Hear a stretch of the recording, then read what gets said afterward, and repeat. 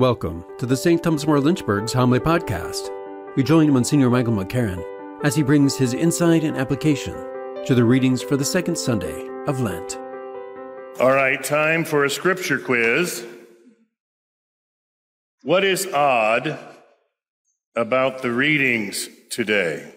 And I would suggest particularly about the readings number 1 and number 3, Gospel reading and the first reading. In case you didn't remember the first reading because you were so taken up in the Gospel reading, first reading is about the sacrifice of Isaac, okay?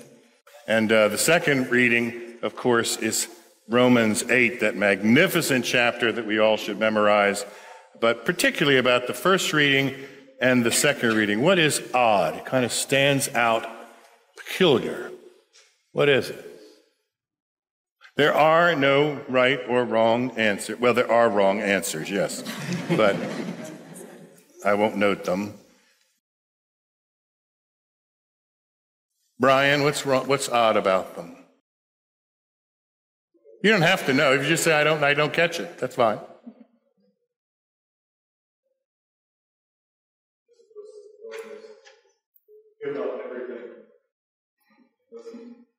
Oh, I like that. To give up everything and listen? Excellent. Yes, and that itself would be a striking thing. You're correct. But I'm going after an oddity, a quirk, that I find, even when I've proclaimed this, it always struck me as odd. I'll give you the first reading first, and you can see if you agree with me. And if you don't, talk to me afterwards, and we'll convince you. The first reading. Now, we're talking about Abraham has been told to sacrifice his son Isaac, right? And do you notice that he doesn't say, why? Let me talk you out of it. Remember, this is the same Abraham that talked to God from destroying all of Sodom, one after the other. If there's one good person there, will you save the city? If there's 10 good people there. We're talking about the primary bargainer of the Old Testament, not afraid at all to tell God, well, let's talk about this. He's a real rug trader, and he uses his skills throughout his story until this point. He doesn't ask a single question. I find that odd. I find it odd that he just gathers his son, who's probably in this story about 21, gathers his son, and off he goes, his son carrying the very means of his own destruction, and doesn't say a word.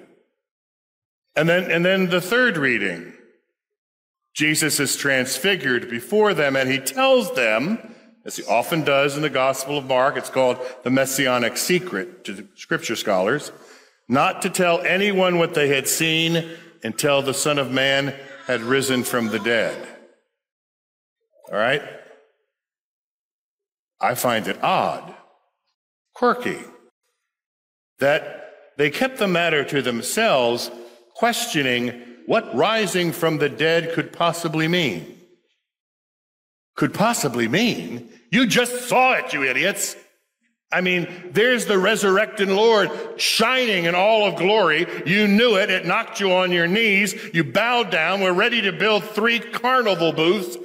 And then you come down and say, I wonder what that rising from the dead has anything to do with that. I could understand our Lord going, jeez, you're so thick. I showed you. Because, of course, in Matthew, the context is that Jesus has just revealed himself to Peter. Who do people say that I am? No, he's a prophet. He's one of the people who have lineage. And then Peter speaks in faith and says, you are the Messiah, the Son of the living God. And Jesus goes all over him, kisses and hugs. Wonderful. It's not you who speak. It's my Father who speaks through you. Good job, Peter. And then he jumps up again after Jesus explains that all this means that he must suffer and die and rise. Peter jumps in and says, oh, God forbid, Lord, that should ever happen to you. And he rips his face off and hands it to him on a platter. You're thinking like human beings do, Peter. You're not thinking like my Father. You're thinking like humans would think. You're not listening to him. Behind me. Well, it says in Matthew that after that, they didn't say anything to him. All these 12 brusque, burly men, prone to chatter, fighting, fussing, quarreling, loving, and not a word for 2 chapters. Not a word. So by the time they get to Tabor on their way to Jerusalem, Jesus, I can hear him saying to his Father, I may have been a little harsh. I may have upset them and hurt their feelings. After all, how could they know what I was talking about? I'm the one who's teaching them. And so he says, come on. Peter, James, John, come up with me. And on the top of the mountain, and we've been there, it's a real mountain. I've been there many times. Some of us here have been there. And it's the mountain over which you look, the plain of Armageddon, the plain where the battle between good and evil will be fought, the last battle. And so Jesus is there doing this in sight of the last battle between good and evil. And he goes, watch this. Boom. And suddenly in his humanity, his full humanity, his full divinity is revealed. And the actual Shekinah of the Trinity, the Shekinah of God, the glory that emanates from pure love, is made manifest. That's the resurrection. He's giving them a moment. Take a look at this. Look, because there's going to come a time when you won't be able to see this. All you'll see is blood and gore. All you'll see is torture. All you'll see is failure. But look at this and hold on to what you see, and it will get you through that time to the victory of the thing you're going to be lost in. You see, a transfiguration moment is that moment that we cling to get us through. Abraham, why didn't he bargain? Well, I can't say. Not being in his mind, but I have an idea. Abraham was at the covenant ceremony where God passes through his sacrifice like a flaming torch, and he comes to Abraham and says, I will make your descendants more numerous than the sands of the seashore or the stars of the sky. And see, when he brought Isaac, he wasn't just bringing his sweet son. He was bringing his future. For a Jewish mind, all of your posterity is caught up in the children that come from your sons. And he was his son. And so what he was slaughtering was any hope of him living forever, any hope of him having any kind of descendants at all. And I suspect all along the way he knew he's not going to do this. There's something else going on here. He wouldn't go back on his word like that. I suspect even as he was raising the knife, he said, it's not going to happen. And it didn't. Because he had faith, not in that promise, but in the original promise. He had a transfiguration moment. These readings are odd. Even St. Paul is odd. All things work together for good, he said last week. If God is for us, who can be against us? What's quirky about that? How do you know when God is for you? How do you know? Well, my sisters and brothers, it would be quirky and odd, and all of that would be very good and good scripture scholarship. But the problem is, it's also us. It is us.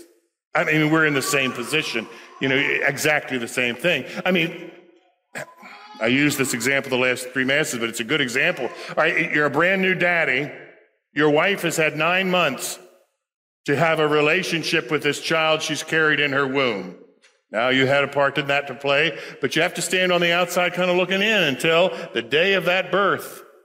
And then, at that birth, you're standing there in the hospital room or your home, wherever the baby was born, and you're holding that little girl or that little boy.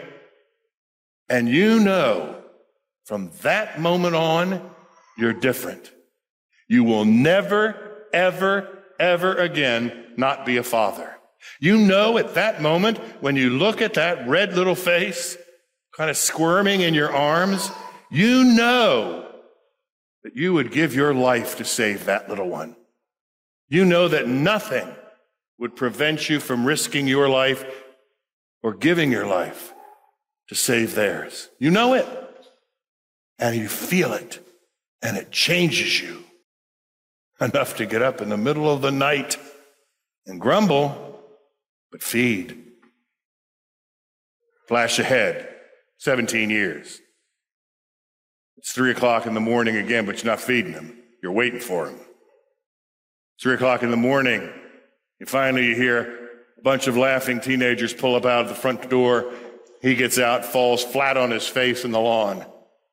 Comes to the door, tries to get his key in, but you don't let him. You just open the door, and you just stand there and glare at him.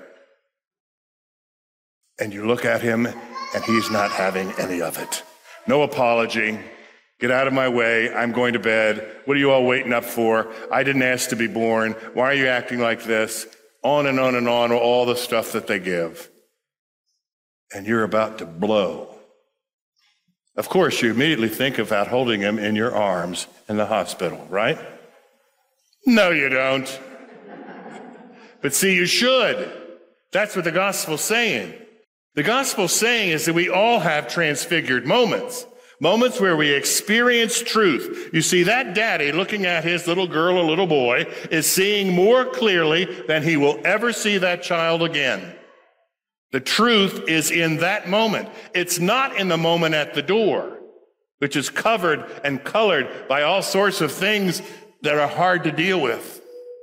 The mom or the wife who looks at her husband on the day of her wedding and sees as she comes down the aisle, this man, his eyes, a strong, big hulk of a man with his eyes filled with tears as he looks at his bride for the first time. He's seeing her clearly. That's not fake.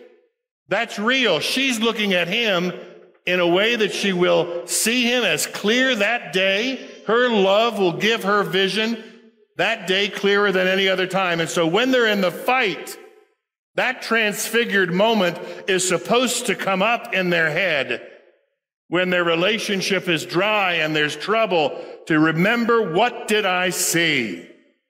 And to work from that. Abraham remembered his transfiguration moment of God's promise and God's coming through, and he knew he wouldn't go back on it.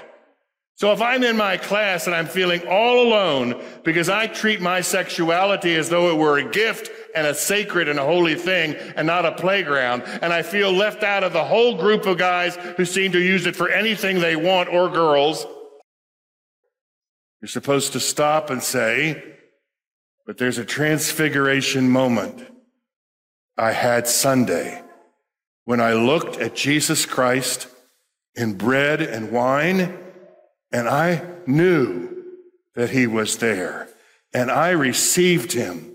And the body that received him is certainly not going to exploit itself for my thrill. You see, the transfiguration moments in our life, whatever age we are the moments that tell us to get through the times where there don't seem to be many transfiguration moments. You know, my friends, the Berkmeyers, and I many of us do have a very dear friend in Danny Langford, who was down at the Heartland Hospital, now a Centra Hospital. And he's been there since he was a catechumen. How many years ago? 7 years ago, a member of our catechumen, we initiated him in that same nursing home. And all these times, they have hung with him. I've been able to see him. Other people have stopped in to see him. He's been a member of our parish community that no one here has seen. But he died this morning. And all I can think of is, throughout his life, his transfiguration moment was the day he was initiated. Because from that point on, he was different than he was the weeks before. He became ours. He became our family. We visited him. And what's more, he knew it. And he expected it, and asked for it, and looked for it. It got him through some horrible disabilities. And it gets us through death itself. To remember that he was claimed by Jesus Christ as one of his own. So even now, as we lose him to the Lord's grasp, we know that that grasp will hold tight to him regardless. So here's the quirk. Today, do yourself a Lenten favor. Go home and think of those transfigurating moments. Where have I been an experience of the transfiguration? Where have I been, like Peter, James, and John, in front of a place where I knew the Lord was? And if you can't recognize him, then look for places where you knew you were loved.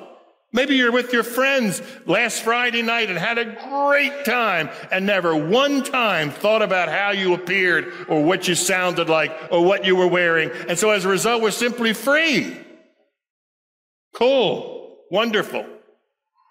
That love is a transfiguring moment. And hold on to those transfiguring moments for the time when you say, Lord, I don't know. You see, that's how Paul can say, if God is for us, who can be against us? If God is for me, that transfiguration moment of knowing that will see me through anything. It will hold me, even when no one else will. Gift of God's grace, the gift of God's love is here, is with us, in our relationships, in any place that prompts love, especially where it prompts love over hate, prompts love over the lack of forgiveness or vengeance. Transfiguration moments see us through the passion to the resurrection. And if in some transfiguration moment you grab hold of it while in a horrible desert, while feeling stretched and alone and awkward and not sure of your faith, hold it tight. How he has acted in the past is how he is acting now. Hold tight to it and just say, call me Abraham. May Jesus be praised forever.